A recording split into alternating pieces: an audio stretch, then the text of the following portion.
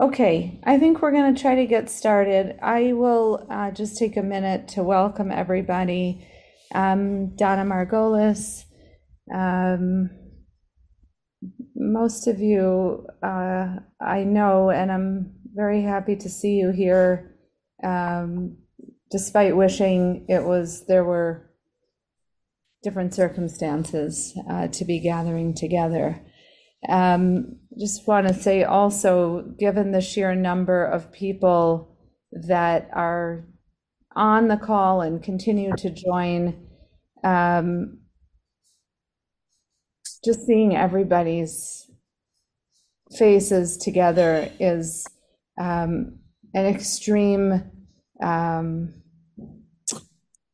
it's just an extreme feeling of chizuk for, I hope, everybody. Very, very aware that those of us that are in Israel, and there are many on this call that I see that are actually living in Israel, and maybe I'll speak for a minute a little bit about that experience. But I also know that that everybody that's here, and really Jews throughout the world, wherever you are, like we're all in this together as one family people. And in some ways, it's possible that, oops, if you're not muted, please mute. I can't let people in talk and mute people.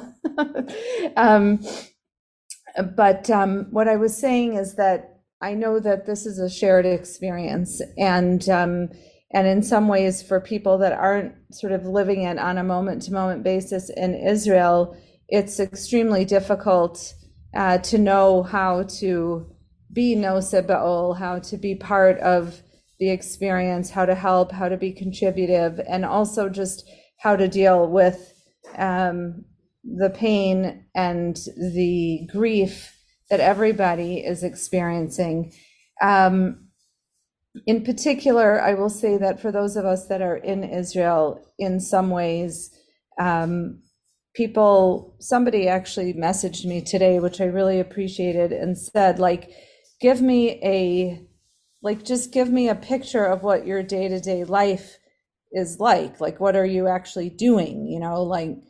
Because most of us, and I shouldn't speak for everybody because I don't know where you all are, but those of us that are not in immediate harm's way are not spending our days in bomb shelters, but nevertheless, our life is extremely affected. So just to give you a quick picture, after the back and forth with COVID, people again today are home with children without school. So that is a big thing. And in Israel, that's a particularly massive impact because people are living in very small spaces.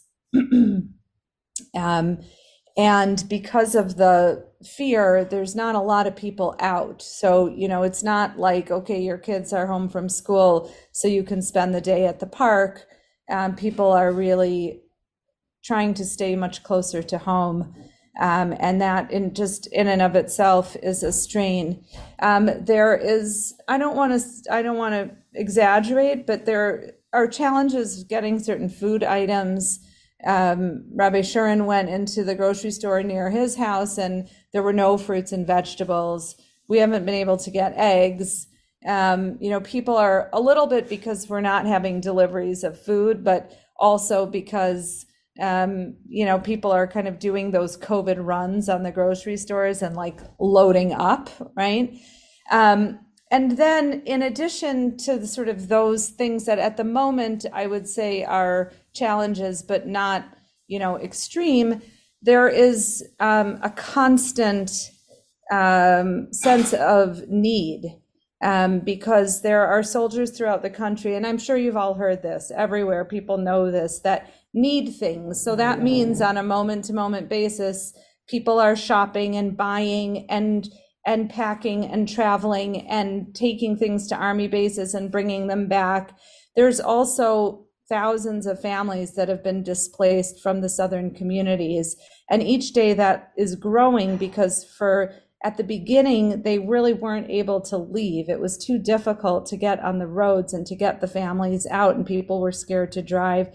But now, as they're sort of taking better control of the South, more and more families are moving like into the center of the country and into Jerusalem. So I have an alum from Shapell's who just called me and said, we've got a house with 10 bedrooms. It's filled with, I don't remember what he said, maybe 7 families from the South. They all have kids, and people are showing up with food and clothes and toys and games and puzzles, and it's an absolute chaos here.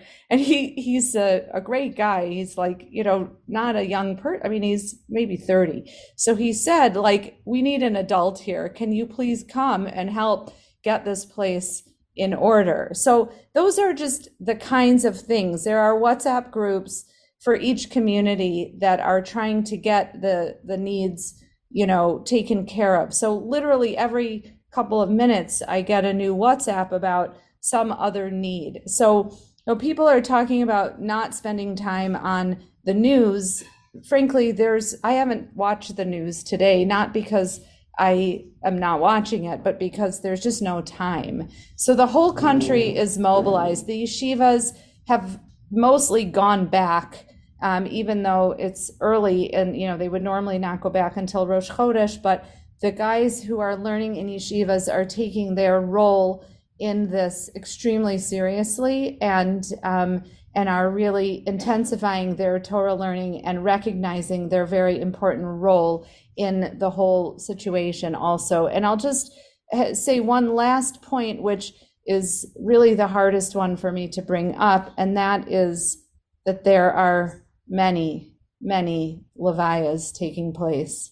And that means that people are going to the levayas and they're going to shivas, and they are, of course, as we do as Jews, preparing food to be taken to shiva homes. And right now, as we are here on this Zoom call, everybody in my neighborhood has gone outside with Israeli flags because there were 2 brothers that were killed from the same family. The father was the rabbi of the Young Israel shul in my neighborhood. And so the whole neighborhood, all the residents have gone out with Israeli flags to line the streets to escort the family as they travel in this funeral procession. So that's just a slice of life. I'll say again, I can't thank you enough for being here tonight, for showing your love and your support and your friendship and community, and it's just so meaningful to me, and I'm sure to Rabbi Shurin and Rabbi Shurin, to see all of you. And I'm going to turn things over now to Rabbi Shurin, and I just want to say in advance that I have no idea what he's going to say, and I don't think he has any idea what he's going to say. I don't think that there is anything to say, but I really thank you, Rabbi Shurin, for trying and for always being here wherever we are for all of us. Everybody wants your wisdom and your love and your sense of very unique and helpful understanding. So thank you for taking on this task, even though I know that it's an incredibly difficult one. Okay, thank you very much for joining. I think that Donna is correct, that I really didn't prepare for it, because, when something like this happens, you just keep thinking about it all the time, and things pop into your head, and, certain things you dismiss and other things you keep.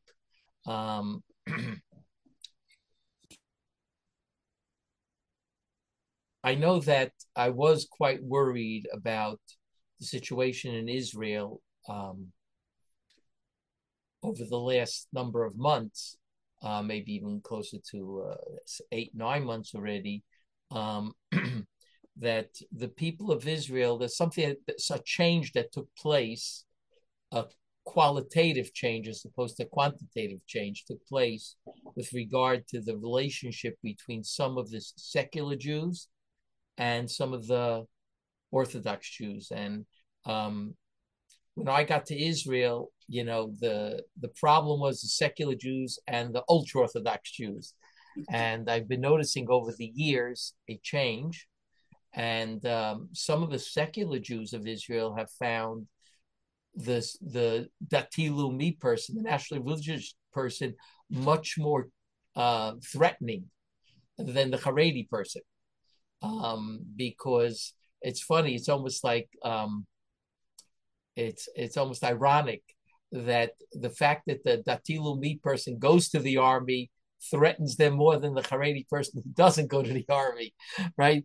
The Haredi person who doesn't go to the army, they're angry at him. The Dati Leumi person who does go to the army, they're just afraid of what he's going to do to the country. Being that many times that Dati Leumi person lives in areas that the secular person might not live or might not think you should live, and so on and so forth. And therefore, or they see someone moving up to high levels in the army, which generally Haredi people don't, even if they do go to the army. But Dati Leumi people are moving up, and we've had already generals with Dati Leumi. We certainly have generals who are Masorati. This is all. It all feels like a threat to secular people. I don't know what the percentages are. Maybe it's 10%, maybe it's 15%. I don't think it's more than that. But it is not, over the years I have been here, for the last 46 years, I know that 46 years, the secular world did not feel threatened by the Dati Leumi world, by the national religious world. And over the years, I've watched it slowly grow until it reached a peak with regard to a subject that's not even necessarily related to the Dati Leumi world versus the Haredi world versus the secular world. It just like sort of blew out of proportion the issue about, how we relate to certain issues in the court system in Israel. Obviously, I'm not going to get into that right now. And I noticed like a qualitative change where there was real hate. And in fact, in this particular case, it sort of spilled over to the Haredi world, even though the Haredi world had very little to do with this particular issue. If anything, it was the Dati Leumi world, because the lawyers that appeared in public all wear these knitted kippot for the most part. So just being observant or religious felt threatening, and it was projected as something, the religious people feel X, the secular people feel Y, which was not really so true.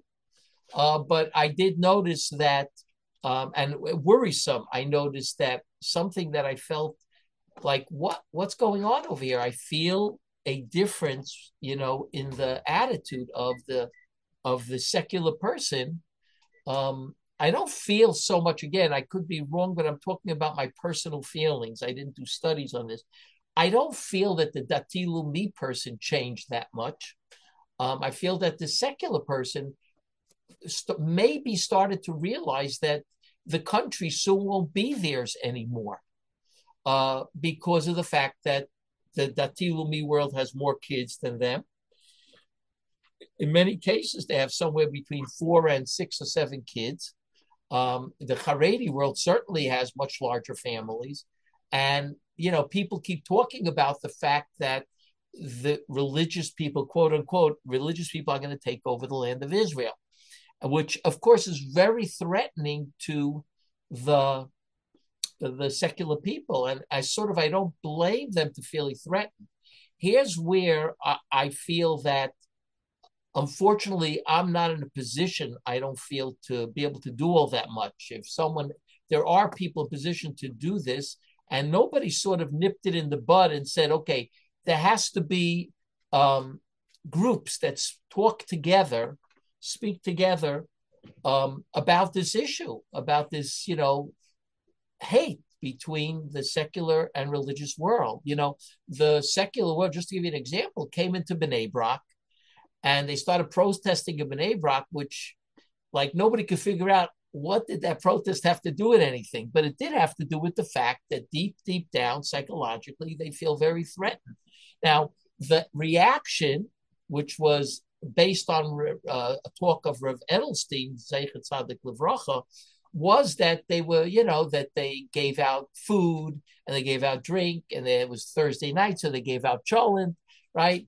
Everybody saw those moving situations where, some of the more left-wing people were like moved by this fact. And of course, that's what should be done, is there should be dialogue between these, and there was no dialogue.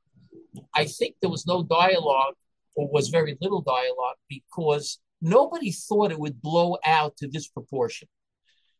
Just like nobody thought that Hamas, Yimach Shemam, could blow out to this proportion. Nobody had any idea that could happen. Certainly, I had no idea of the damage they can do. I feel that the government and Shin Bet, and not going into now what was wrong over there, what went wrong, because that'll all be discussed. But I don't know if they had an idea of how threatening Hamas is on a global level. I certainly did not know that. We tend to think of a terrorist group of, like 4 or 5 terrorists being sent and stuff like that. There were at least 1,500 to 2,000 terrorists that came into Israel. So it caught everybody off guard. Just like what happened, with the secular religious people really caught me off guard, because I didn't expect this reaction to a particular issue.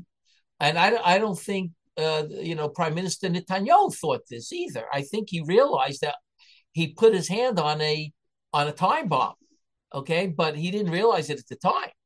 He thought it would go through in the Knesset with a little bit, of course, everybody be screaming, which they always do. But it set off something in the secular person that changed everything, okay? And I think what should have been done at that time, and again, I'm not putting blame on anyone, because maybe I should have done it, someone should have done it. I simply wasn't ready for it. There should have been dialogue and saying, listen, let's get it into perspective. People have that position. Again, I'm not sure if the secular world would have listened or would want the dialogue. I'm not sure, but maybe. I don't know if I have a feeling we didn't try hard enough, and maybe we didn't even try because we didn't feel it was so you didn't understand how out of proportion it was. But I mean, it rose to everybody's note. Everybody noted it when Yom Kippur came around. Like, we were in shock when Yom Kippur came around. And to be honest with you, there were a number of newsreels, and I'm sure everybody in Israel saw it, or many people in Israel saw it, of secular people being in shock. Right? One woman, I remember, she says, I'm one of the women who protested, with the left side of Israel, right? I'm one of the women who protested, but I wanted to go to, I wanted to go to pray, I wanted to go daven, she said, with her husband and her daughter, for Ne'ilah, and listen to the shofar, and she couldn't believe what happened. This is a woman who's on the left side of Israel, right, and voting, like on the against side, and she was in shock of what she saw. She saw one woman being slapped across the face by a secular woman. The culmination on Yom Kippur of not allowing a religious ceremony to take place in Israel, and of course many of the news stations that were a little bit more, empathetic, or to the other side, to the more right wing, showed a case where the Arabs were praying publicly, and there was a separation between men and women, right? So that didn't scare the secular world, which tells you Yeah, they're not afraid of that because they don't feel threatened by the Arab world, even though I'll tell you the truth, we should now have changed that as well. Uh, but but but they felt very threatened by the Dati Lumi world, the fellow who wanted to create this tefillah, Hamon, this tefillah, a very public tefillah, was a fellow with a knitted kippah, which normally I would say that's the best person to send, to deal with. And yet, the high court, it seems, said that, it's public and therefore you can't have a mechitza to men and women. All these things that, to me, they were sending a different signal than what was actually happening. When the High Court said that, they were sending a different signal. They weren't really talking about davening publicly with a mechitza or without a mechitza. But these are things that happen. And of course, they said the same thing with Simchat Torah. Now, I don't know what happened on Simchat Torah because the war broke out on Simchat Torah. But I do know that on Simchat Torah, the secular world, and again, I say secular world, I'm very much generalizing because a lot of the secular world, who we call secular, there was one fellow who said, after he saw what happened on Yom Kippur, I saw an interview with him. He said, I am completely secular. I don't keep Shabbat. I don't keep kashrut, but I'm going to start wearing a kippah because I want everybody to know what I feel about the religious people. The reaction was so interesting to see that secular people were so taken aback by what happened on Yom Kippur and what was about to happen on Simchat Torah, because they said, you're not having a public gathering of Sifrei Torah on Simchat Torah. Now, I haven't kept up, so I didn't know what happened. And what happened was there was a war. Right. I'm saying there was all, water under the bridge because anything that was supposed to happen basically didn't happen because of the war. But the point over here is that we're witnessing something that was is a very, very serious problem in the Jewish people. It's always been a problem in one group or another. I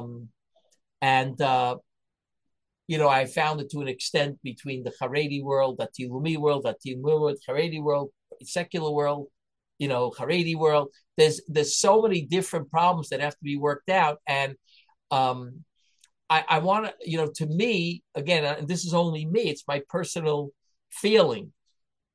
It's what going through my mind is that, the Medrash and the Chazal in Yerushalmi that says that in the time of Shaul, people went out to war and they lost, even though there was no idol worship.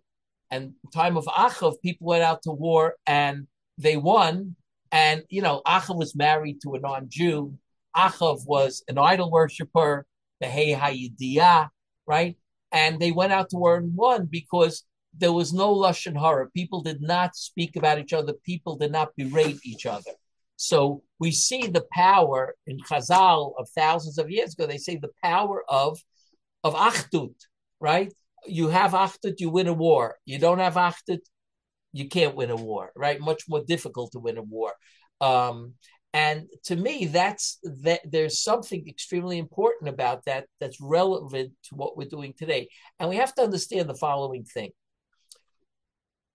Everybody is talking about the fact that there's such an achdus in the Jewish people right now. And there is an achdus in the Jewish people in Israel and around the world. It's unbelievable, the achdus. In fact, there's even an achdus to an extent in the non-Jewish world with the Jewish people. Many of the countries are standing by the Jews who never generally stand by the Jews, including the United States. The particular government wherein it was not so sympathetic to Israel, all of a sudden they're very sympathetic. I mean, Blinken's speech today, I think he was actually moved when he was speaking. Usually I feel politicians are two-faced, but I don't think he was two-faced. He was really affected by what happened. 25 Americans so far we found were killed, were murdered. And there's a lot of, and especially when the army goes out, everybody feels that the army in Israel are people as something special. And I get very emotional about the army in Israel. I have a grandson in the army. I have a few sons-in-law who were not yet called up, but I get very emotional about it because I think those soldiers not only put their lives on the line, but they do it limahadrin. Okay, it's not like it's like a task for them.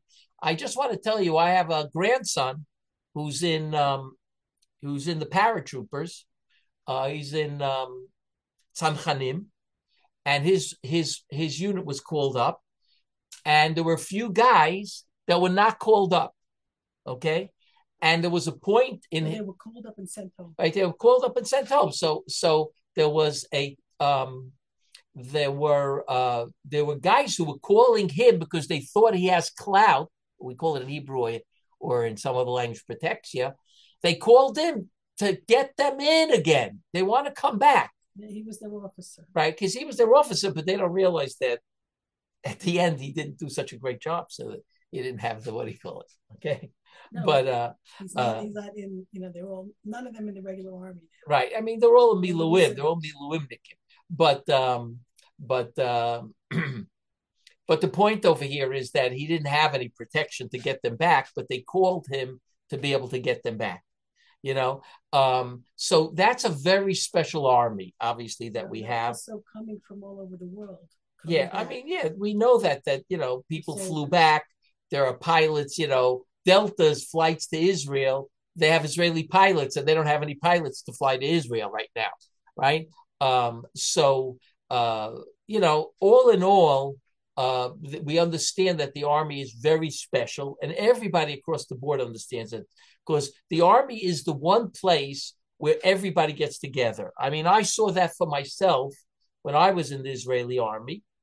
I saw that, like, all of a sudden, all those ideas about, religious, secular, right wing, left wing, didn't have a lot of teeth to it.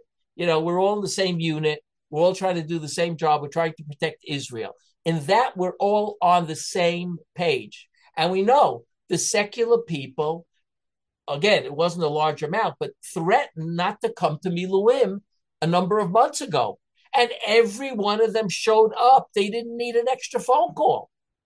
Okay? So the army is very special as far as being mached, the Klal Yisrael. And generally, the army is not so busy. I mean, the army is always busy with its Sadir people, but this type of call-up is quite rare. I mean, we've been in Israel many years, so we have seen it a number of times. But but that's one thing that brings achdus to the Jewish people. And it's a very unfortunate that, another thing that brings achdus to the Jewish people is suffering. When people suffer, and I can't even describe how much the people in the South really suffered, are suffering right now. I mean, and those wounds I don't know if they'll ever heal, but they're going to take a very long time to heal.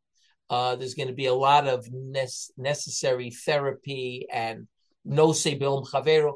I find that, that there's not yet enough no so b'olam chavero with the people in the South as there is with the army. I'm hearing more about the army than the people in the South. We have to change that a little bit. We have to make it. Yeah, I know people are putting up, but I don't hear about it the same way I hear about the army. Okay? These people are in terrible, terrible shape. They've lost families, whole families been killed out, right? And they really need a lot of our tefillot, a lot of our sympathy, our empathy for them, and that's something that we really, in my opinion, we really have to work on. It's hard to work on it from Chutz La'aretz, but I think that there can be things done in Chutz La'aretz for these our brethren who have lost their whole kibbutzim and lost their homes and lost family, their children, and so on and so forth, lo aleinu. But I feel that there's a problem with the Jewish people. I'll bring out the problem with something I heard from Reb Shlomo Wolbe. Now, we were in Israel, of course, in 1990 already, when there were 39 Scud missiles sent to Israel from Iraq. And you know, for the most part, I can't say they did a lot of, you know, they did damage in the Tel Aviv area, but Rehovot, Tel Aviv, other places, Ramakan, right? They did a lot of damage, but very few, if any, like people were killed actually from the rocket itself. And of course, the observant world, and I remember especially the Haredi world, built up on that, you know, how God watched over us. And that, you know, even though he sent these, you know, very serious rockets to Israel, you know, did damage, but there was very little loss of life. And I remember Shlomo Volba getting up in the Mir Yeshiva after the war, and everyone was so elated by the fact that we had this war, and like almost nobody was, didn't cost almost any lives, right? It was uncomfortable for sure, but it didn't cost any lives. Shlomo Volba said, for all the people who think that this is miraculous, I want to just ask you, how did you just change your life because you saw a miracle? And everybody in the Mir Yeshiva was just sitting there, right? How many people actually, they were claiming we saw miracles, but then, you know, the next morning, Olam Kimin Hago Noeg. The world was just the same it was 3 weeks before or 4 weeks before, right? What Shlomo Volba was trying to bring out is we tend to become complacent very quickly. And this is something that this particular event, because this particular event, everybody is saying is unprecedented in certainly in Israel's history. Okay. So if it's unprecedented, we have to take note of it in an unprecedented way. Okay. We can't let it just pass and just, you know, and just say, okay, you know, we went, it was hard. It was a pogrom here, a very serious pogrom. And the truth is, it felt like a pogrom of Eastern Europe. That's what it felt like. The only difference was basically, I mean, you know, we always said never again. It's not going to happen in Israel, but it did happen in Israel. Okay. And the only difference is that we have an Israeli army. And that's pretty important. That's a pretty big difference. Okay. And therefore, I think what, you know, as far as I'm concerned, is we cannot allow this this particular event, which is, you know, horror and horrendous, and, you know, any adjective you want to use for it, terrible event, to just pass without us taking note and making sure.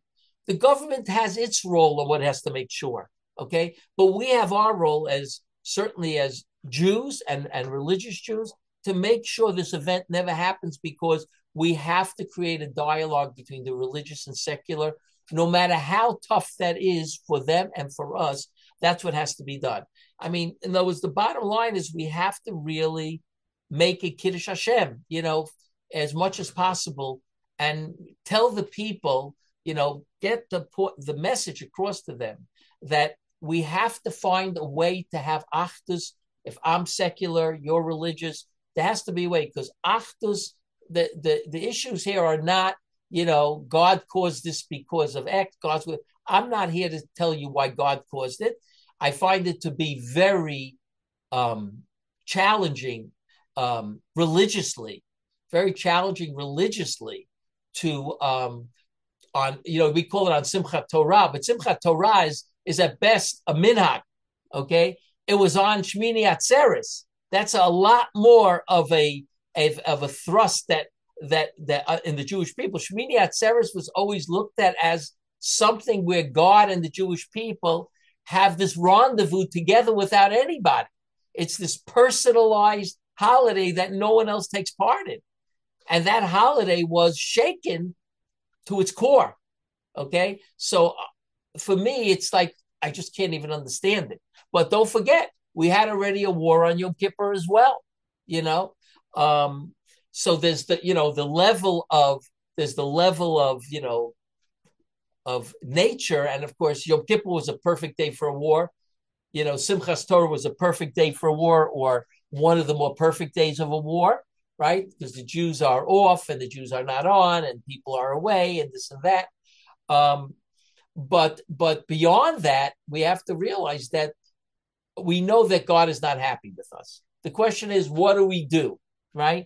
So there's the short term in what we do. Now we have to daven that everything should go well and that we should put particular stress on the fact that, we have enemies trying to destroy us. And of course, many people have said already, reporters and, news people have said, reporters on the news have said that it's not really about Hamas. It's about the Arab world wanting to destroy the Jewish world. It's about Iran. It's about Hezbollah, who's controlled by Iran, right? We have to be davening that these people who are going to continue trying, I hope we'll get rid of Hamas. I hope the government will do what needs to be done and remain as angry as they have been. The people of Israel and the government remain as angry. Unfortunately, people calm down. I hope that anger continues on till every last rocket and every last Hamasnik is buried 6 feet under.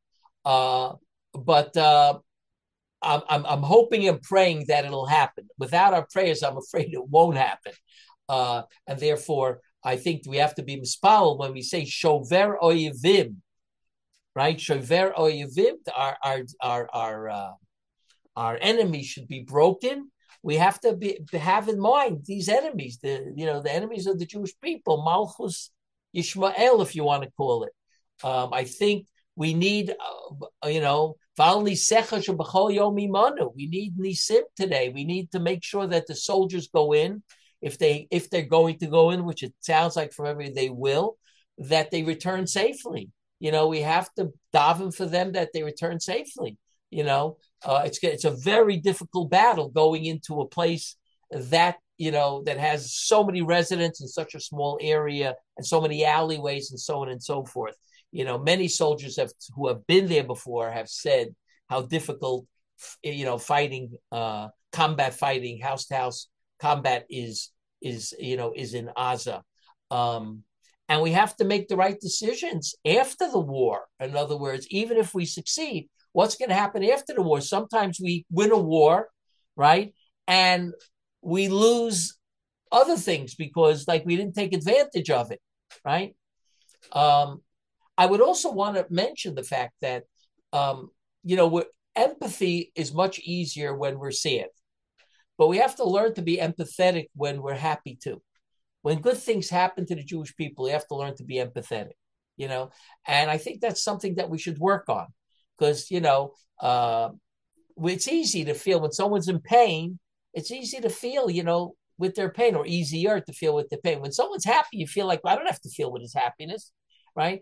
Because he's happy, right? No, you have to make him feel even happier because he's happy. You have to feel with his happiness. So when good things happen in Israel, we just let them pass, right? That's what we do. We let them pass.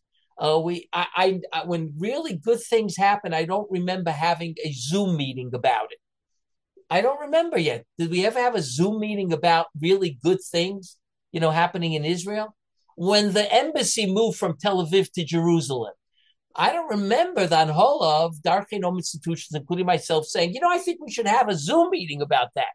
We waited for that since 1948, right? For America kept saying, we're moving, right? Moving. They never moved it. All of a sudden, Trump came and he moved it. And, people were actually very afraid that the Arabs would riot and everything. And there wasn't a shot fired, and I don't see, it just passed. We're very happy that we moved, that we don't have to go to Tel Aviv to get our passports. And we're certainly happy that we don't have to cross the street on Kfish Achad and go to the other side of the Arab community, right? The East Jerusalem Arabs, and get our all the things we have to process with America, Social Security things and passports and so on and so forth. But I don't remember getting this big simcha and let's talk about it, So I think that there's a problem that we let certain things pass, which we shouldn't. That's one thing that I think is extremely important that we work on. Again, with the davening and finding the places in the tefillah that are very relevant, right? It's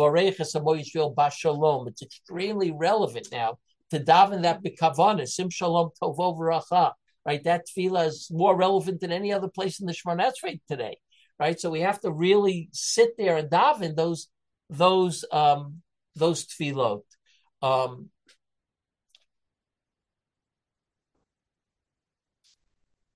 want to say one last thing, but I'm not going to make it a part of the session. Just a little bit of a point. I think the life of every Jew is important. Okay, I think if a terrorist kills a Jew in Yehuda and Shomron, right, we probably should have a Zoom. Okay, for every Jew. But it's hard to have a Jew for every Zoom because unfortunately a lot of Jews have been killed, especially in the last, since the right-wing government took over. I hate to say it, right? So I want the government, again, I know that, at a time like this, you would think that everybody would join the government, right? And there are people joining the government, but it didn't happen like everybody thought it would happen. So, we know that historically, Jewish governments in Israel have had tremendous problems with regard to each other, okay?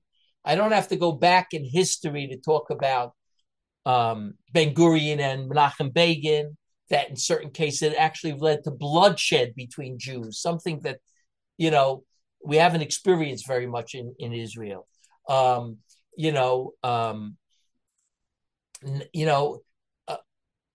Bibi Netanyahu, his father, he claimed, couldn't get a position in Israel because he was right-wing. He was a professor. He couldn't get a job at Hebrew University because he was of the wrong party. Okay, this is sinat chinam she'en kamon. I want to share a story with you that my father, Zichrono Livracha, told me that he heard from the Panovizh Rav when he was a child. Okay, he was living in Lithuania, and his mother sent him to Panovizh High School, not in Bnei Brak. Panovizh High School in Panovizh. Okay, Panovizh was about 15, 20 miles away from his home, which probably today he would have had a bus there every day, right? 20 miles from Ritva. But in those days, of course, you went by horse and buggy, so it was, you stayed in in Panovizh in the yeshiva as a kid. And the Panovizh Rav, as you know, who built Bnei Brak and set up Panovizh Yeshiva in Bnei Brak, towards the founding of the state, before the founding of the state, he was already working on it. He came back to Israel. He came back to Lithuania after a visit, and the boys stood around him. My father at that time was 14 years old. My father said, we stood around him, and we asked him, what did he see in Israel? They were so excited, when in those days it was not easy to get to Israel like today. You just can't get on a plane, so they were so excited. He was in Israel. For them, it was like the Teimanim when they came to Israel, or the Sephardic population. They thought like they're coming to the Olam HaGeulah. It was just so exciting for them. So they wanted to know what he saw. And he said, I saw two very old things. I saw the Kotel HaMaravi, and I davened there, and I saw Sinat Chinam. Both are very old things and still well and alive in Israel. That's what he said. And of course, he was talking about the political parties of Israel before the founding of the state. You had the Etzel, and you had the Haganah, and you had the Lehi, right? And, you have to be able to put things aside when it's the greater good of the Jewish people. And in many cases, they couldn't.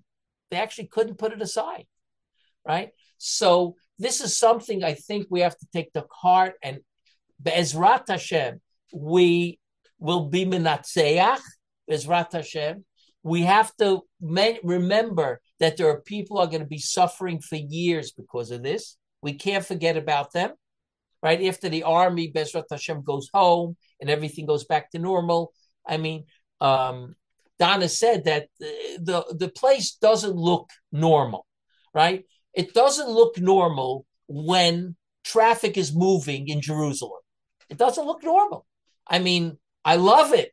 I was on, I was on the, Kvish Achad. I crossed Kvish Achad today, going towards Tel Aviv, and I only waited for the light because I'm used to it. I think I could, of course, cross the whole Kvish without waiting for the light, and there were there's very little cars on the road anywhere in Jerusalem. Now, some people said to me because people are not going to work, but that's not the reason. The reason is because probably there's 200,000 cars that are less in Israel because those guys are in the army, right? So, and also there are many Arabs who would normally come to work who have cars, and they're also not coming to work. So there are much less cars, and the shuk, you could tell from the prices. Tomatoes last week were 8 shekel. Now they were 14.80. Right? So it went up tremendously because it's harder to get vegetables because can you go to the Arab parts? Can the Arab parts deliver and so on and so forth? No, so there's no truck drivers. Certainly there are, certainly you can tell that we're talking about a very serious time in Israel, serious war. Thank God, when people say I couldn't get any bottled water in the supermarket, which is very difficult to get, right? But Baruch Hashem, there's water in the faucets. I'm not getting so upset about it. There's water in the faucets. Nobody is starving in Israel, okay? Especially the soldiers, right? My grandson said, please don't send any more food. I'm gaining too much weight, right? That's what he said on a Zoom with him yesterday. He says, we're all gaining weight. Stop sending the food, right? So they needed other things, which now people are bringing tons of other things to them, It's such, I don't know if everyone heard this, but the biggest request beyond equipment is for tzitzis. They need tzitzis, army regulation, green tzitzis, and there are, videos of Hasidim making tzitzis for the army, which is so touching. And everybody, and the people who want the tzitzis are not necessarily religious soldiers. Mm-hmm. To me, that's very, very touching and very, very meaningful. I told my son that they're not going to have tchelet. He wears tchelet. I told him they're not going to have tchelet because it's blue, it's not green. So they won't have tchelet, but they'll still be yotza. Anyway,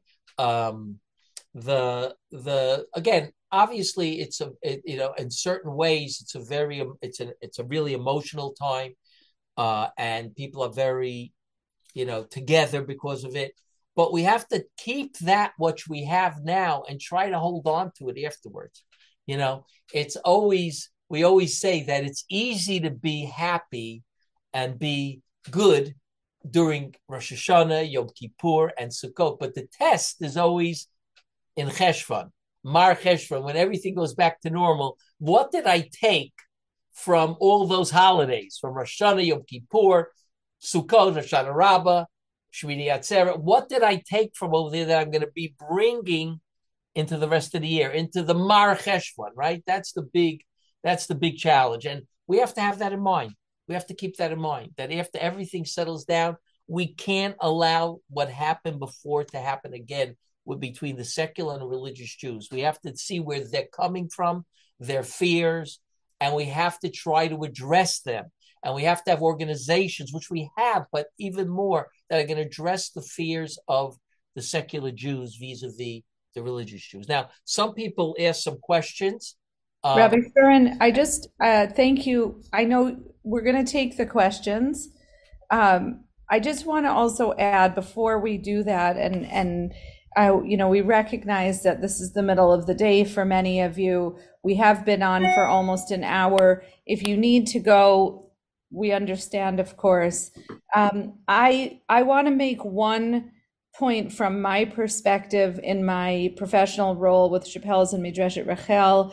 I have been working with many executive directors and fundraising professionals that work with Israeli nonprofits that service a very broad and diverse range of nonprofit organizations in Israel. And there is just one message that it's really important for us to get out to you, which is that we're in the long haul right now. Like, remember when we started, God forbid, with COVID, and at the beginning, we thought we were off of work for a week or 2 weeks or whatever. And we thought that, this was all going to quickly end, and people were cooking for each other, and they were trying to, do as much as possible to do things and be there. And there was a certain adrenaline to that period.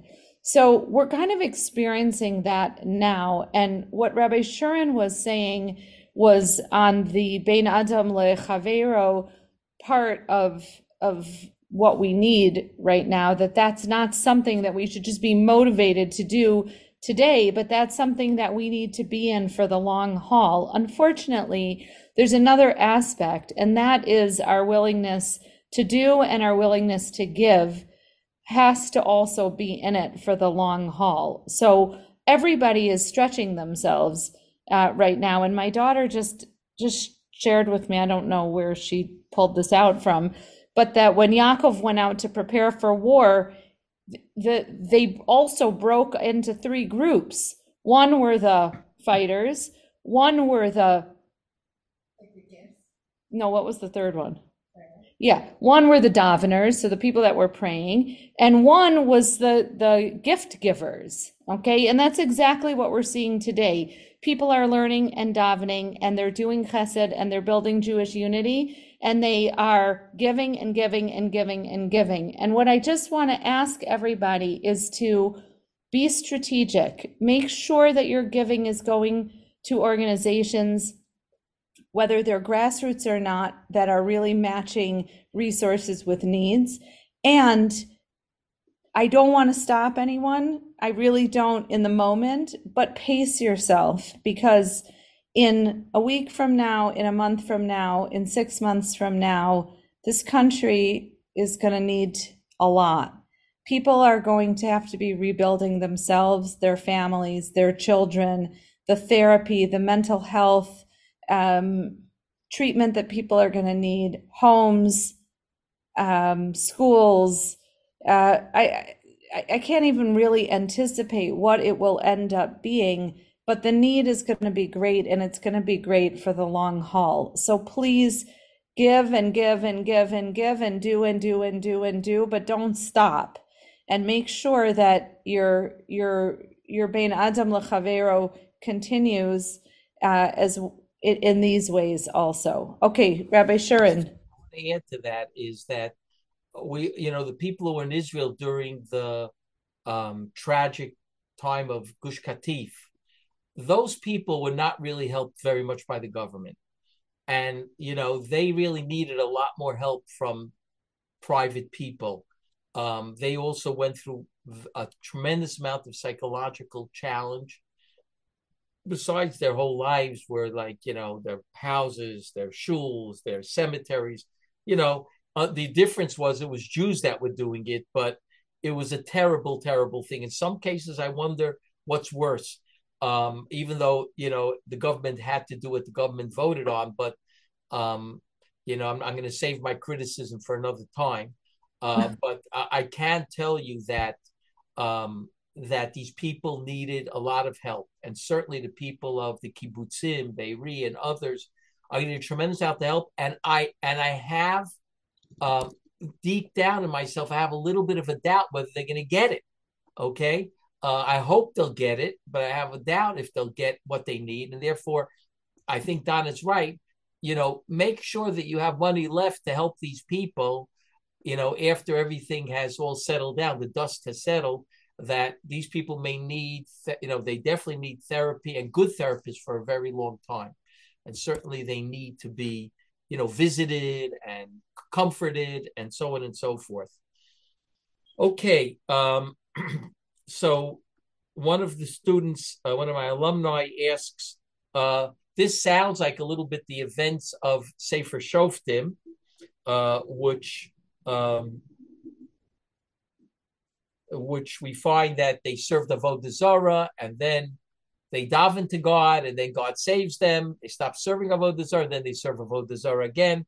There's a cycle that the Jews go through, and she asks, how do you get out of this cycle? She gives other examples like the death of people in Meron, the kidnapped boys, and the previous wars and operations. You have this achdus, and that's exactly what I was talking about, was that we tend to have this cycle, and basically she's proving the point from Sefer Shoftim. Sefer Shoftim is telling us, don't let that cycle win over you, right? That cycle that automatically you go into automatic drive again, right? You can't do that. This is something that we experience that's unprecedented, and therefore the response has to be unprecedented. And if anything, Shoftim is proving the point. Should diaspora Jews try to make Aliyah? I think diaspora Jews should always try to make Aliyah. But I think at a time like this, the Israel people, the Israelis, and the people from Chutzlot who made Aliyah will definitely appreciate more people making Aliyah after times like this. Now, how can we be present for our kids at this time? Now, it depends what you mean present for which kids. I mean, if kids are older, you could tell them that I need to volunteer, and they'll understand why. Even little kids, 5, 6, 7 years old, understand that their dads have gone to the army, their uncles have gone to the army, and they'll understand that that we're in a very unique and special time right now, and they'll understand it's not like you're not going to be with your kids forever anymore, right? If you have to be present for your smaller kids who don't really know what's going on, of course that will take precedence, simply because there's plenty of people out there doing chesed, right? And if you need to give time to your children, of course that should be a priority. On the other hand, it's very beautiful for a child to see how we are all in this together, and therefore if the child is 4 or 5 years old or 3 years old, and they understand already what's going on to an extent in their own way, drawing a picture of love to the soldiers is it's a very big chinuch on the kids themselves, on achdus, and it's a tremendous, soldiers have been writing when they get these little pictures from these little kids, right? What it means to them. They're mamish, some of them are brought to tears by what the kids write. And they're showing it publicly, these letters that they got from 5 and 6 year olds. So my grandson mentioned it, that, in some of the packages of food, they got these little pictures and things from the children. And they're very, they feel so supported by it and so loved. It's very good for the morale. Right. Besides everything By else. the way, some of these things have been hung up in their barracks already. They hang them up on the wall, right? So it's very beautiful. And if a child is old enough to partake in that, certainly that's going to bring a tremendous maaseh chinuch in that. I want you to know that my daughter in Canada told me that she took her 2 youngest to this place where everybody was bringing stuff to send to Israel. And the kids were very, very taken with it, and they were, they made their pictures and they put them in their packages, and they were very. It was very important for them to see how everybody is helping and contributing. In fact, he said that he said, he's like, I don't know, he's 6 years old, I think. He said when he heard his older cousin is going into Miluim, he's going to be a soldier again. He said, "Oh, Elio's going to be a warrior," because you can imagine what movies this kid watches. So he said he's going to be a warrior, right? Now, one of the questions was, "How are you doing, Rabbi Shurin and Rabbi Shurin?" Right? And the answer is, everybody else in Israel, we're hurting. We're definitely hurting. Shunamit says, B'toch ami anochi yoshaveh. Right. I dwell among my people. The way everybody else feels, that's how we feel. Right. It's hard. It's very hard, but we try to keep our spirits up and other people's spirits up. Right. Because if we get depressed, they won. That's how I see it. If we get depressed, if we get sucked into negativity, they won. Okay. From Chutz La'aretz, what are the best things to be doing? What does Hashem want from us? Tefillah, Tehillim, tzedakah, donations, taking on mitzvos, all of the above plus? And the answer is yes.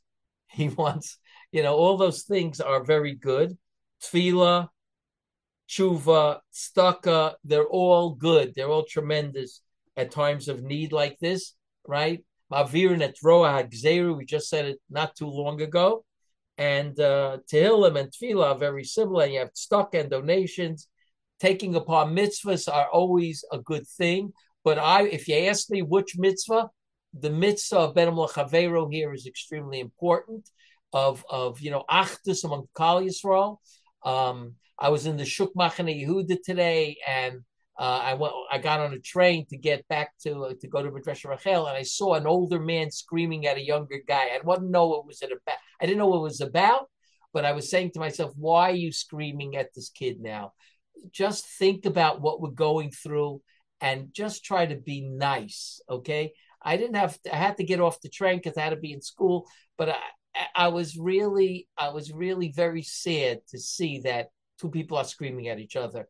There should definitely be achdus here, and I'm very disappointed when in the government there's a lack of achdus and people are petty. But certainly we, right, who are soldiers, our family, everybody has soldiers in their family, relatives, children. I saw one woman saying goodbye to 3 different soldiers. 2 girls and a boy. She was saying goodbye to them. They were going into the army, all 3 of them, right? This is really hard for a parent, right? So, we should really, really try to just be nice to everybody, I don't care if you had a fight with your husband or your wife, or you better be nice to people. Okay. Now, nice to your husband and wife also. Yeah, sure. What should be our focus on our davening? I mentioned before the areas that are relevant.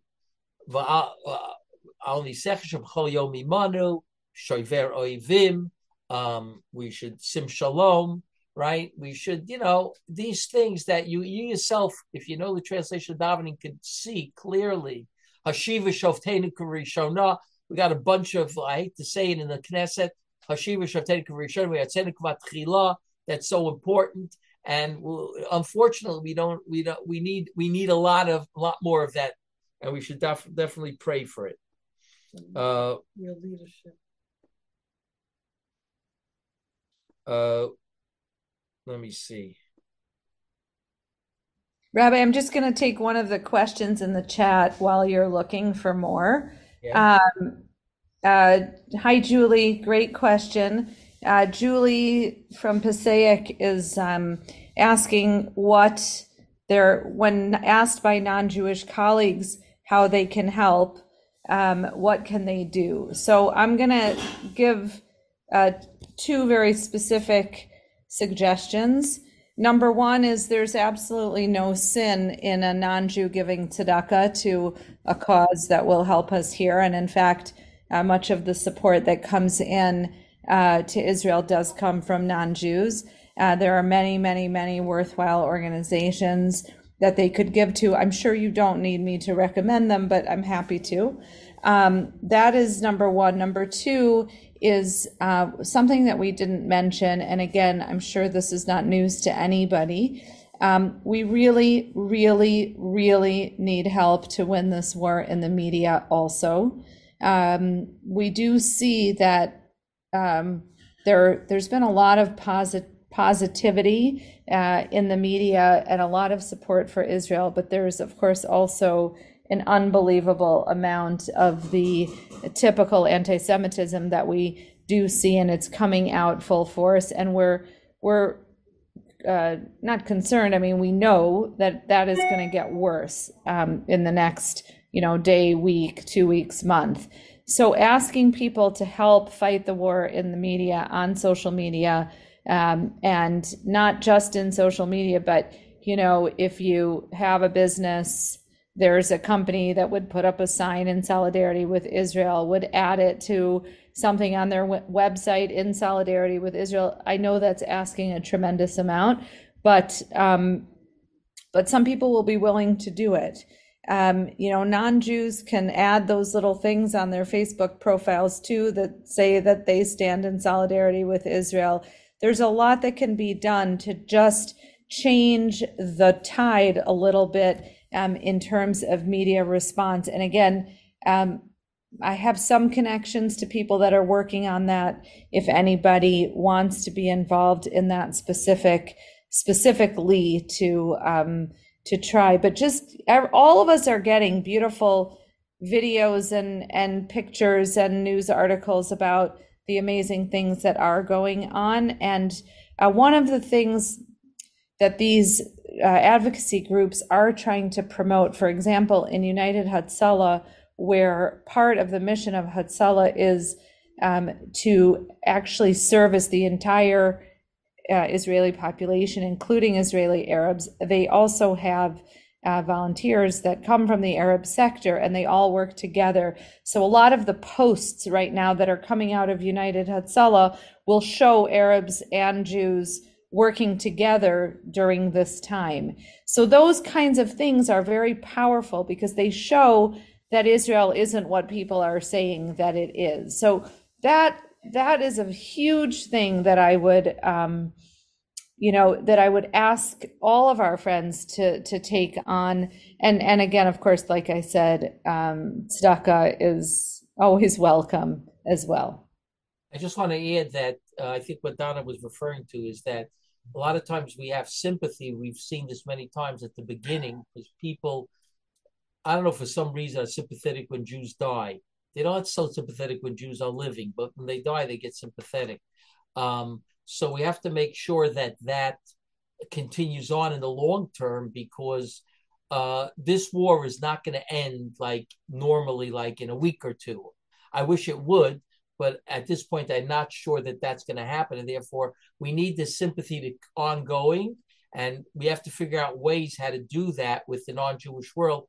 Keep them on board. They're on board now. Keep them on board, right? Because there are people who are going to try to disrupt it. There's no question about it. There was a picture that somebody sent me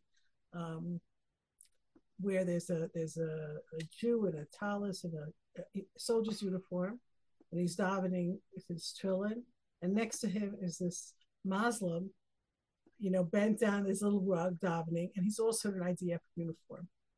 And it says, "Don't think this war is between Muslims and Jews." Very, very powerful image. Very powerful image. Wow. Okay. Now, why do we have such an ongoing difficult journey through history? So much pain and loss. Okay, I mean, that's an unbelievable question. That's a question that is very existential and profound as far as Judaism goes. Look, Jews have suffered, and one of the reasons why we're so resilient is because we have suffered, right? I don't think it's a coincidence that the state of Israel was born out of the Holocaust. The Jewish people are resilient people. They learned to have to be a resilient people because of what they went through. So they don't let things die very easily. Ideologies and stuff live on. I think also, the Chazal say one of the three things that's Niknas B'Yisurim is Eretz Yisrael, right? So again, I'm not going into, what God's part was in this, which there's a question about that too. I certainly have certain ideas about how, God interacts with the world. Not everybody agrees with me. Maybe very few people agree with me, but I have certain ideas about that. But as far as this question is concerned, it's pain people grow from pain, and God wants the Jewish people to grow. Why he picks certain types of pain and not other types of pain? Why does he pick people going on Kiddush Hashem? I don't really know. This is too hard for the human mind and the human emotion to tackle. But definitely the question always has to be, Rav Soloveitchik said, is how are we going to get past this? How are we going to be resilient? What do we do now that this happened? How do we make sure it never happens again? Because we said never again, and it happened. So how do we make sure it never happens again?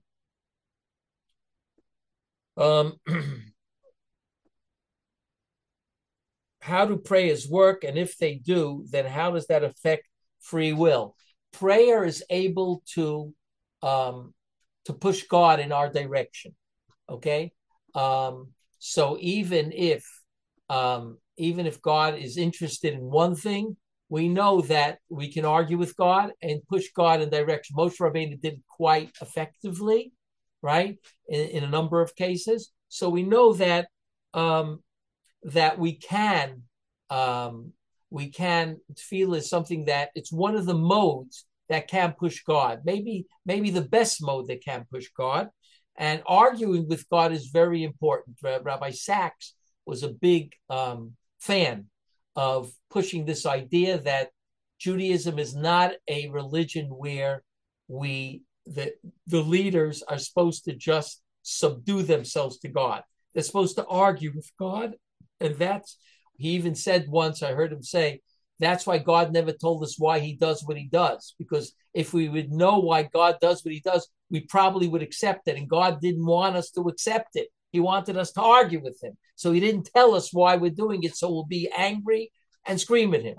And that's what we have to do. I want to add to that because when it comes to davening, we have the ability to just talk directly to HaKadosh Baruch Hu. And I think that it's really, really important to tell. I mean, is what I do. I mean, I'm always talking to Hashem. I tell him, look what this one did. Look what that one did. Look how good your people are.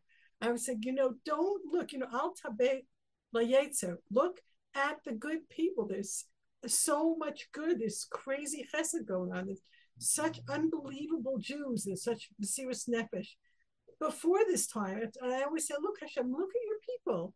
But, we can't be negative with Hashem. We can't be frustrated with all the bad things people say. We have to, if we keep hammering it, Hashem, look how good your people are. I believe that he wants us to do that. I always say that Moshe Rabbeinu and so many of our great leaders, Abraham, they were like good Jewish lawyers.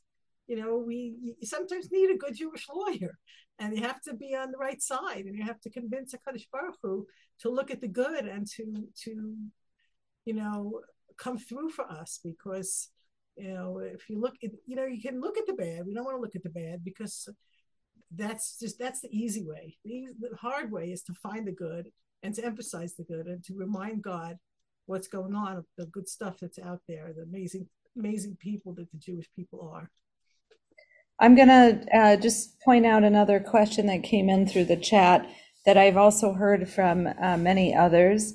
I'll take just a quick stab at it, and I'm sure maybe Rabbi Shurin or Rabbi Shurin have something to add.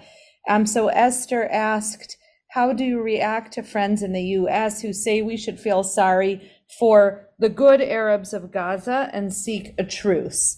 So I think that in many ways that question is beyond the scope of, certainly my expertise and the Shurin's expertise. On the other hand, I had one reaction, which was very strong, to that question, because there's so much to say to that person. But I think I would really encourage as much as possible to just not engage in those kind of conversations and discussions if it's hard for you. It takes a lot to be really well educated in advocacy and to really have the right words and things to say to people that want to challenge you on these issues. And for most of us right now who are feeling so much grief and vulnerability and sadness to try to take on these issues is perhaps a little bit more than what we need to add into our list of challenges. That's number one. Number two, there have been many comparisons to the experience currently in Israel to things that happened in Germany and with Hitler and the Nazis and so forth. I think today what we know is that there were no good Nazis, right? And there were not really good Germans because they allowed what happened to happen.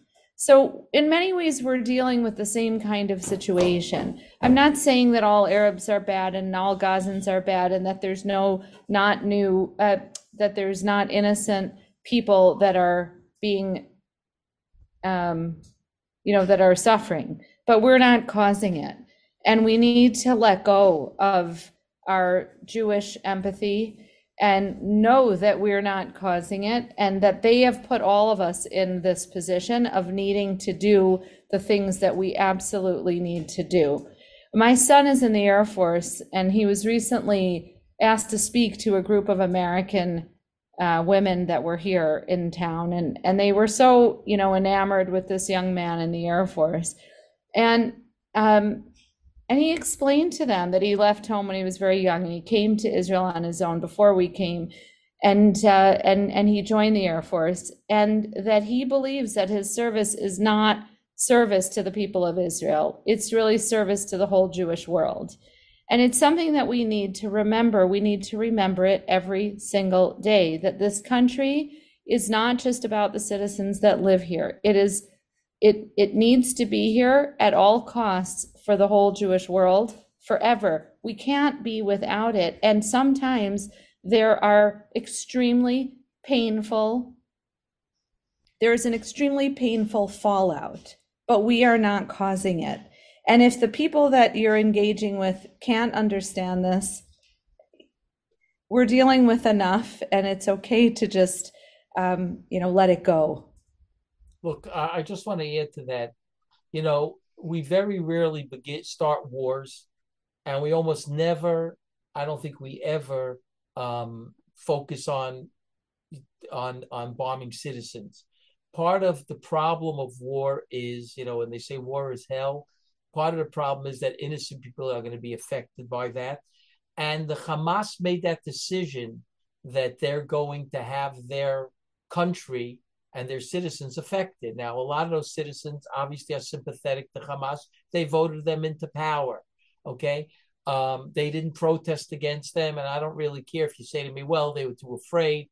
You have 2 million people in Gaza, right? They could protest against Hamas, no question about it. But most of them are not interested. They're mostly interested in being hateful towards the Jews. The ones that are not, the ones that are pariv because they're just making money, or the ones that really have a certain liking to Jews, right? If people like that die, it's not because Israel put them on the covenant. They didn't aim for them.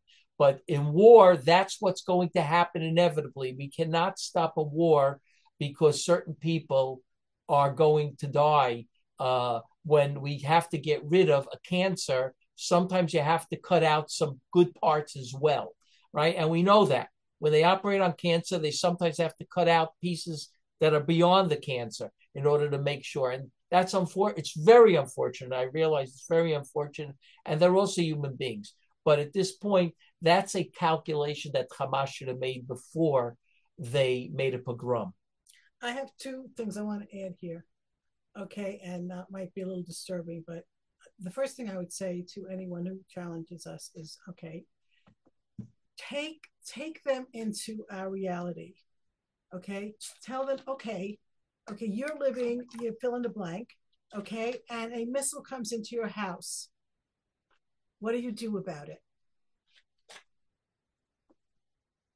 Somebody just sent a missile and destroyed your house. You say, oh, well, I can't really, react to that, because if I do, I might hurt someone on the other side. The world doesn't work that way. The only people that are held to this ridiculous, proportional damage, blah, blah, blah, standard are us. Nobody else. I mean, Truman dropped bombs on Hiroshima and Nagasaki.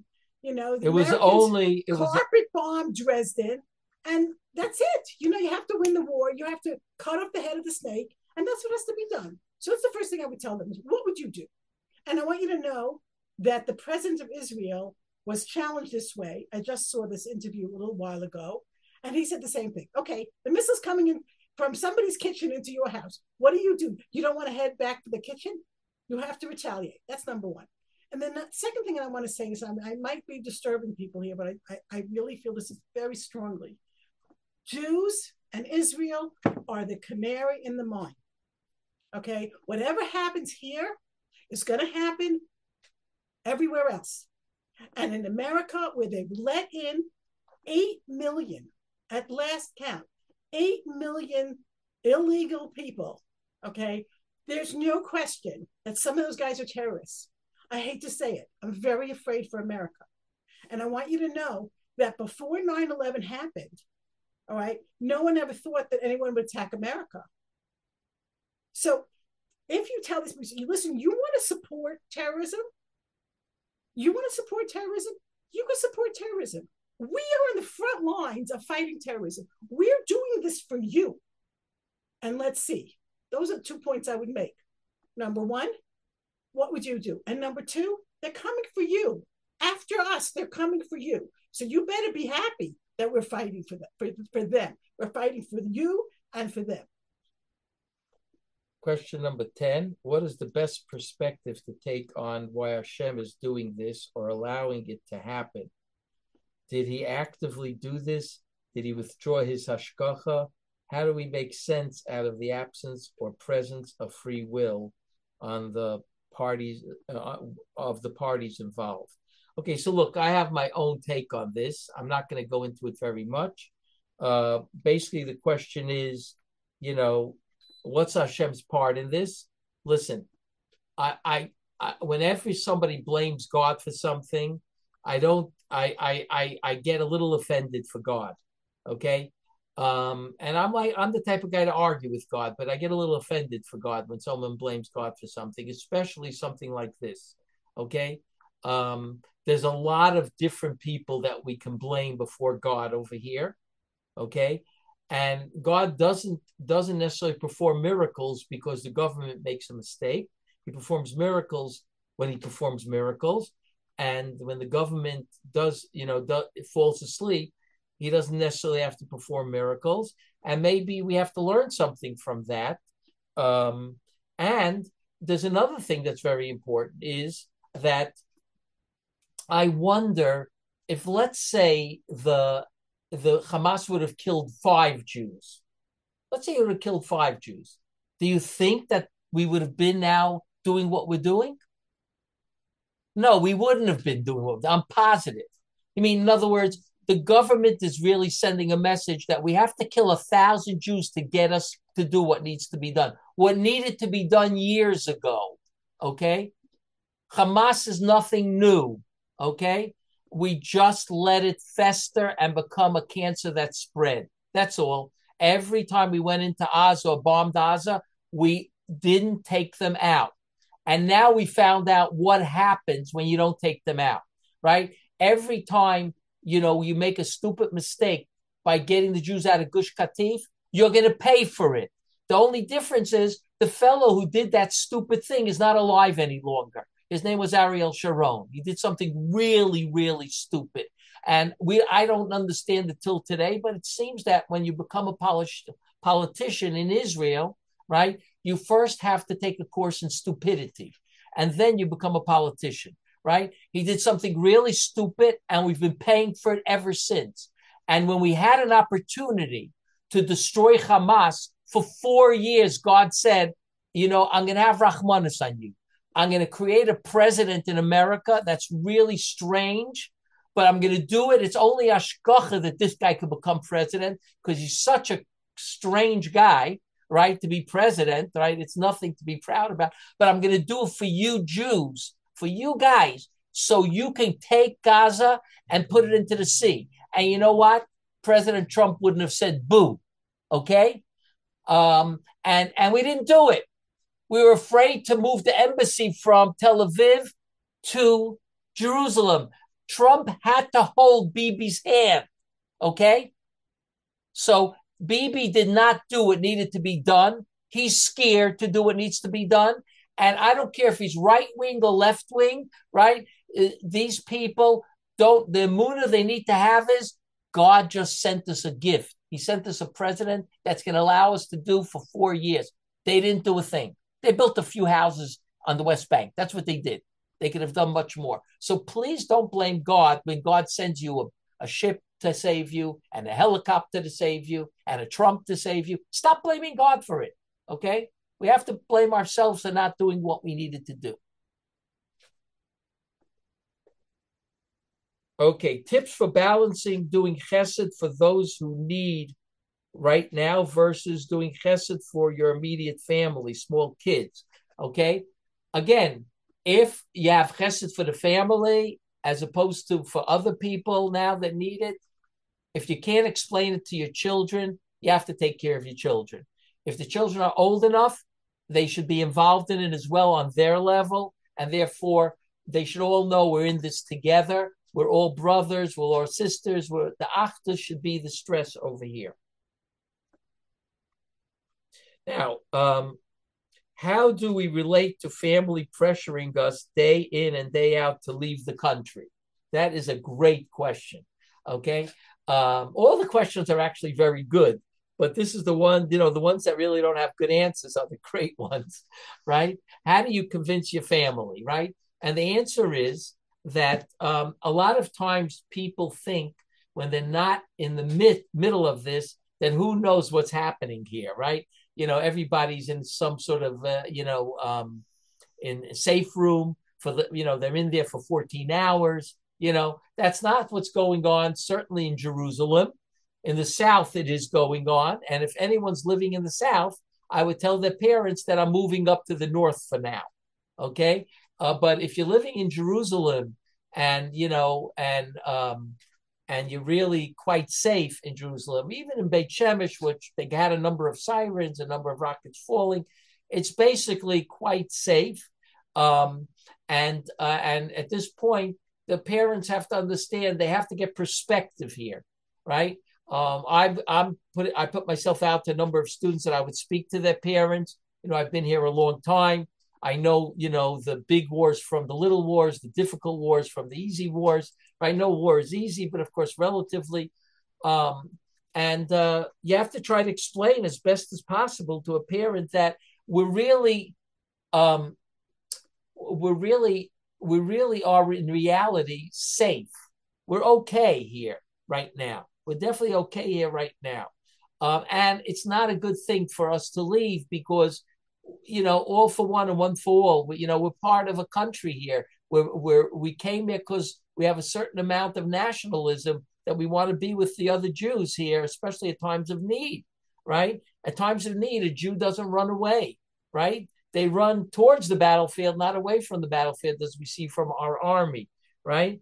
But if your parents are really pressuring you to leave and they're not sleeping at night and they're not eating and they can't function because they refuse to accept the logic of the situation because emotionally they're basket cases, then maybe you do have to leave for a certain amount of time and go there. But nobody should be leaving because it's not really safe. If you're living in the South, you just should move to the North, right? Or to the center of the country. And generally people are quite safe in the center of the country. It's not like a normal day in Israel, even in the center of the country, but it is pretty normal. People are going to work. People are going to school. No. Schools are people are going to yeshivas. They're going to yeshivas. Yeshivas are open, and schools are open, but they're open online. People are learning online. The schools are taking place now. Schools would normally start right after Sukkot again, but they're still making certain decisions and watching and stuff like this. But the point is that life is pretty normal over here. Compared to COVID, I think it's even more normal than we did during COVID. I actually know that parents told their kids to stay in Israel during COVID, which was interesting. Um, now, Rabbi, there was a question in the chat if you're done with that one. Are you yeah, done with that one? yeah. Not an easy question, but what does the Rav think is going, what does the Rav, how does the Rav thinks what is going on relates to the war of Gog and Magog? Yeah. I think somebody actually wrote me that over here as well. I'm not ready. I told the person I'm not ready to say that it's Gog and Magog. If Iran gets involved, I want to reevaluate because Gog and Magog, according to the Abarbanel, is supposed to be actually not so much between the Jews and the Arabs, but between the Western world and the Muslim world. Okay, Western world meaning the Christian world versus the Muslim world. And America right now has, during the Trump era, they were thinking one way, the president now is thinking a little bit different, but he's coming around that he may have made a mistake.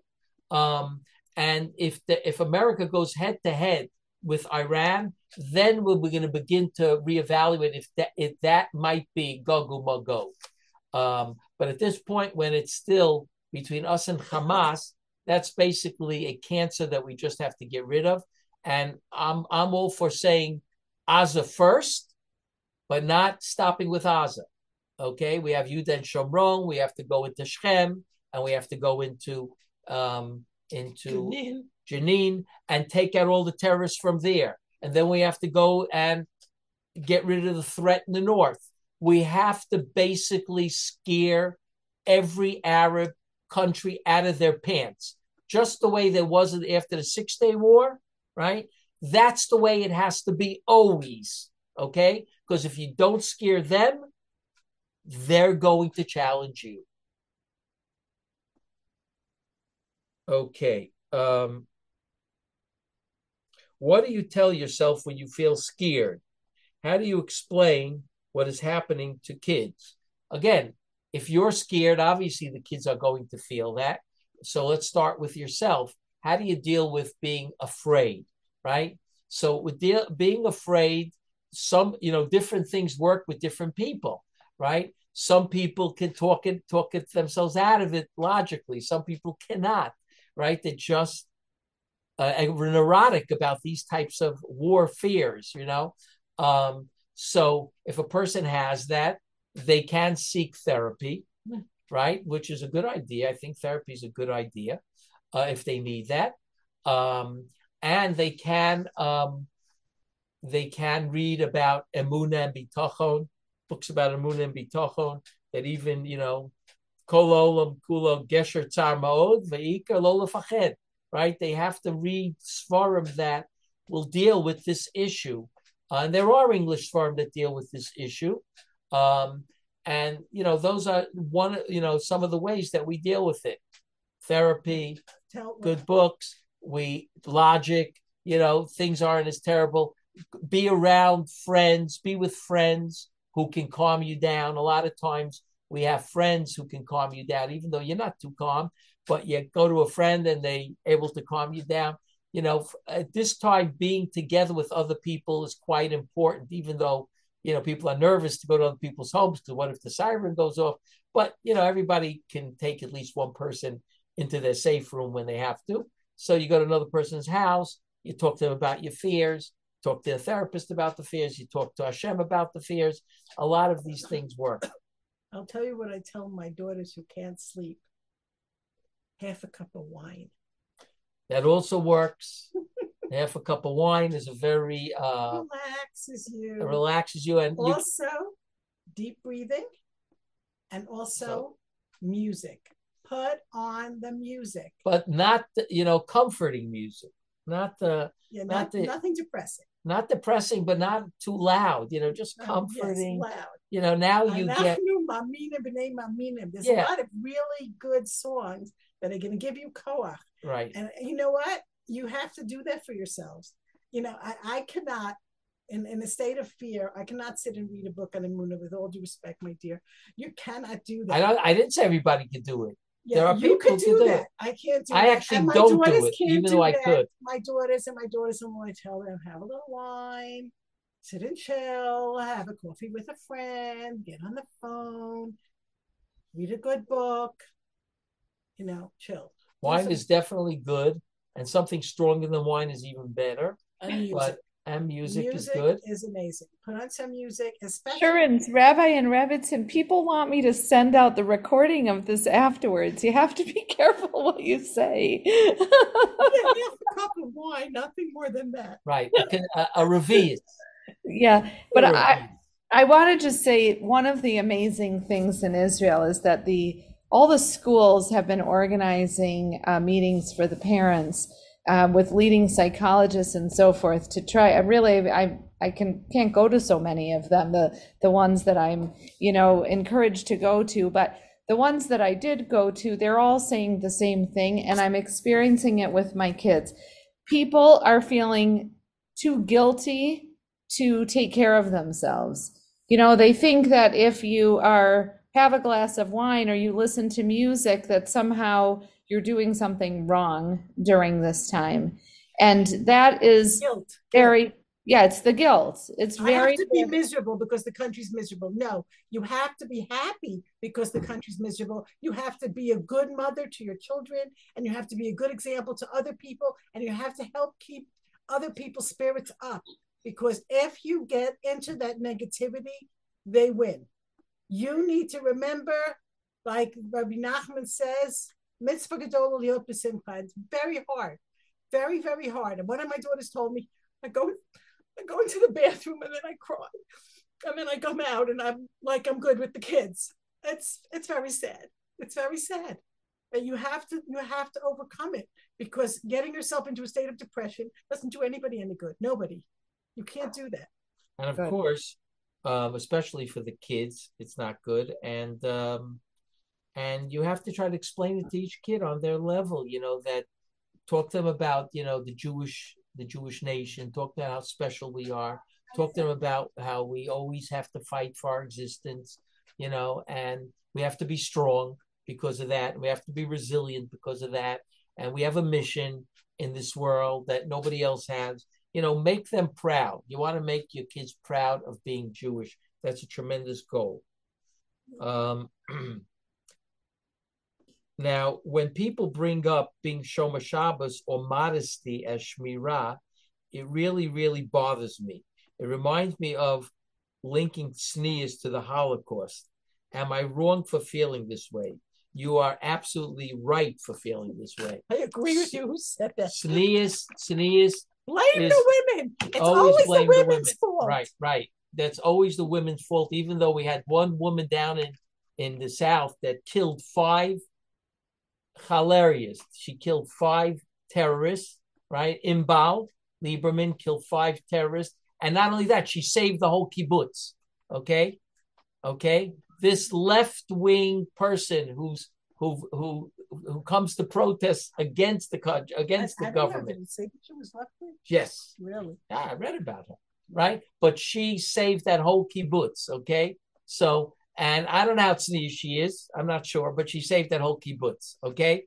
So tznius is not the issue over here, and neither is Shabbos, okay? I know we like the whole world to keep Shabbos, and we have chazals about it and everything.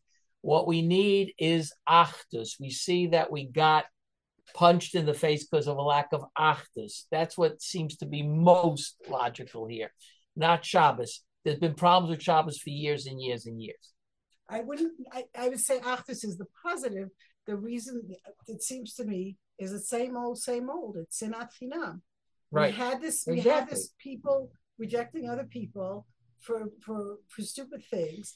And now all of a sudden we're all brothers. And that's, to me, it's kind of tragic that we have to get to this place so that we could say we're all in this together. What is up with that? Why can't we be nice to people when it's, you know what? There's a good Jew over there. He may not look like you. And you know what? It's very interesting because we, guys, we moved to Givat Zev.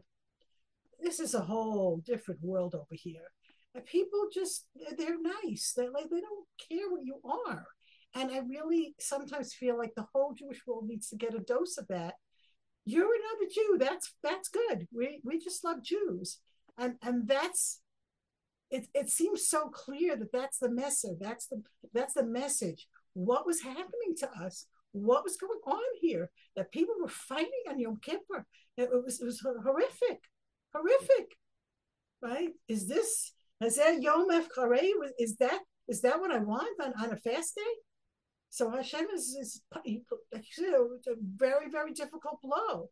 But we have to take the messer, because if we don't take the messer, then it was all for nothing. And that's even worse than just I'm suffering for, it's so awful, that it's so mind boggling. So we have to really, take away the right message and I think that if everybody can just take on one small extra act for other people, just everybody should say, okay, some small bit of Beno Mechabero, some, extra, it's funny because we were sitting in the sukkah, with by Donna, and I was saying that, I try to make sure that I give a phone call every day of encouragement to somebody. There's always people out there having a hard time. And I try to make sure that I give a phone call of encouragement to some person. It's what I, and I feel like even more that I, want to just, everybody should take on one small act of Beno Mechavero to do your bit to heal these rifts, and not necessarily with someone who's like you, but someone who maybe who's not like you. That now number 15 is, we're almost at the end. What would the Torah say about our obligation to redeem captives? This is a very huge question that we're not dealing with yet. I mean, Israel's probably dealing with behind the scenes. I actually don't agree with Israel on some of their policies about captives, but till now they haven't asked me about it, so it isn't going to really matter. The Torah doesn't look kindly on the Chazal, Masechet Gittin and so on and so forth. They don't look so kindly on people who get threaten because Jews have soft hearts to get the Jews to redeem people, pay exorbitant prices in many different ways, right? That is a question whether you're really allowed to do that. Obviously, I'm not on the level to be able to deal with it. The government is going to deal with it in their own way, and Rav HaRashi will deal with it in his own way, and maybe they'll consult with Rabbanim. I don't know. But right now, we don't know what's going on behind closed doors. We know very little. I'm sure things are going on behind closed doors. I just, we hope and pray that, Hamas, sends those prisoners home, Briim Ushleimim. I don't know if that's possible, but Briim Ushleimim, I hope they send them home very, very quickly. Very complicated on what to do about captives. At one point, if ever, should we consider going home? I actually have what to say about this. I'll give it in short. People living in Israel should consider going home when they feel the government is not taking care of them. Okay? When the government and the army is not taking care of the people, they should go home. I don't know where home is, because I'm not sure if you go to America, the government and the army is taking care of them either over there. But if you feel safer in a different country because the government and the army is not taking care of you, meaning it's really the government, because the army will do whatever the government says, then it's a time. I'm saying this isn't a reality. I felt like I wanted to leave the country in the year 2000, 2001, I think it was, when people were being bombed in stores, being blown to smithereens, and nobody seemed to be doing anything about it. Okay, until Ariel Sharon came, and he changed it again very significantly. And it was, he went from house to house in Jenin, and he rooted out all the cancer there. That's what has to be done now. If now the government looks like they are taking care of us, even though there was a major blooper, we call it, in this, and people are gonna have to pay for this.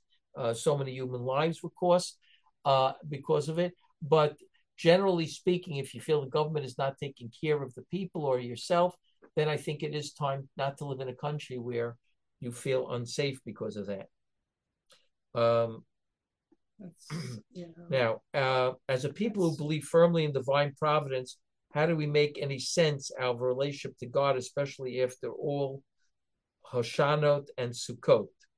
How do we make sense out of it? I told you, if you want to accept what I'm saying, it has to do with the fact that, the people did not live the way God wanted them to live, and there's a payoff for that. There's a payoff for such a thing. Again, it's very complicated because, what's the fault of the government? What is God's fault? What is man's fault here? There's definitely a message God wants us to get. Did he need to do it this way? Obviously, if he did it this way, God needed to do it this way. Is it God? Is it the government? Is it the people? It's very hard to know, and therefore, I think we have to go beyond this question and say, okay, now that this happened, what do we need to do to make sure it never happens again? I just want to add something here. It's a very, very, very difficult questions about Emunah and about what Hashem's doing and why he's doing it. I was just going through the Nachyomi with the OU, and they just, not a long time ago, finished Sefer Eov. So, amazing woman who was doing it, was teaching that book, Dr. Esther Shkup. And it's kind of hard to summarize Eov, but the pain that Eov feels, a great deal of the pain that Eov feels and expresses is because he doesn't understand. And how can it be that he's done so much good and he is so good and his whole life has been, serving God? How could it be? And in the end, we never really get an answer to that question. But what does happen is that through his suffering, Eov becomes closer to Kadosh Baruch Hu. Kadosh Baruch Hu says, how could you possibly understand me? How could you possibly understand anything I do? You're just, in the timeline of God's world, we're just like a little, footnote. He says, you can't possibly understand, but what you can do is live your life and serve HaKadosh Baruch Hu and attempt to get closer to him, because that's really the goal. And I think that if we can set aside all of the, why, what Tzaddik Baralo, it's just, if you put an answer on this, then you're not fair and you're not right. And that's what the friends of Eov tried to do. They tried to say, why does it right? Oh, you must have done something wrong, or maybe this, or maybe that. And they keep trying to figure it out. You cannot figure out why a good person suffers. You cannot figure that out. And only God knows why good people suffer. Why was there a Holocaust? All through the centuries, good people go through unspeakable things. And we don't know why, but again, as Rav Soloveitchik says, the question has to be now, what do I do now that these people suffered? What can I do to right this, that now that people suffered? And we go forward. And there's one aspect is to get rid of Hamas. Another aspect is how do we empathize with these people that suffered, and how do we help them? That's what's really important here. It's also important to use your own suffering to try to get closer to Kadosh Baruch Hu, to talk to Kadosh Baruch Hu. I really am a very big believer. Talk to Kadosh Baruch Hu. Tell him what you're feeling. Tell him, that whatever, Abraham said, well, what are you doing, God? Like, there's so many great people who over the centuries challenged God. And like my husband said, God wants us to do that. Rabbi Sachs said that God wants us to come forward and say, we don't deserve this. We don't deserve this. Help us out here. And HaKadosh Baruch Hu can fix anything and do anything. So, just davening that this horrible situation. And of course, when God ends quickly and easily. Many times things are very good that happen, and we don't take note of it. Like I said before, only when we have evil things happening in our lives, and this is a human thing, that we take note of it, we blame God. But when good things happen, we have to remember also to thank God. Last question, given the alarming rise of disunity among the Jewish people and the timing of the war, can we see it as a sign from Hashem that we need achdus? Isn't the war a heavy price to pay? This is a question by Carol. And it's, of course, Carol, I believe, is right on over here. There was an alarming rise in disunity that we never had before. And there was a wake-up call here. I just have to be honest that 5 Jews died down in Kibbutz Be'eri or somewhere else. Would we have taken note of the fact that maybe that's because there's a disunity? I hate to say it, but I don't think we would have taken note of it.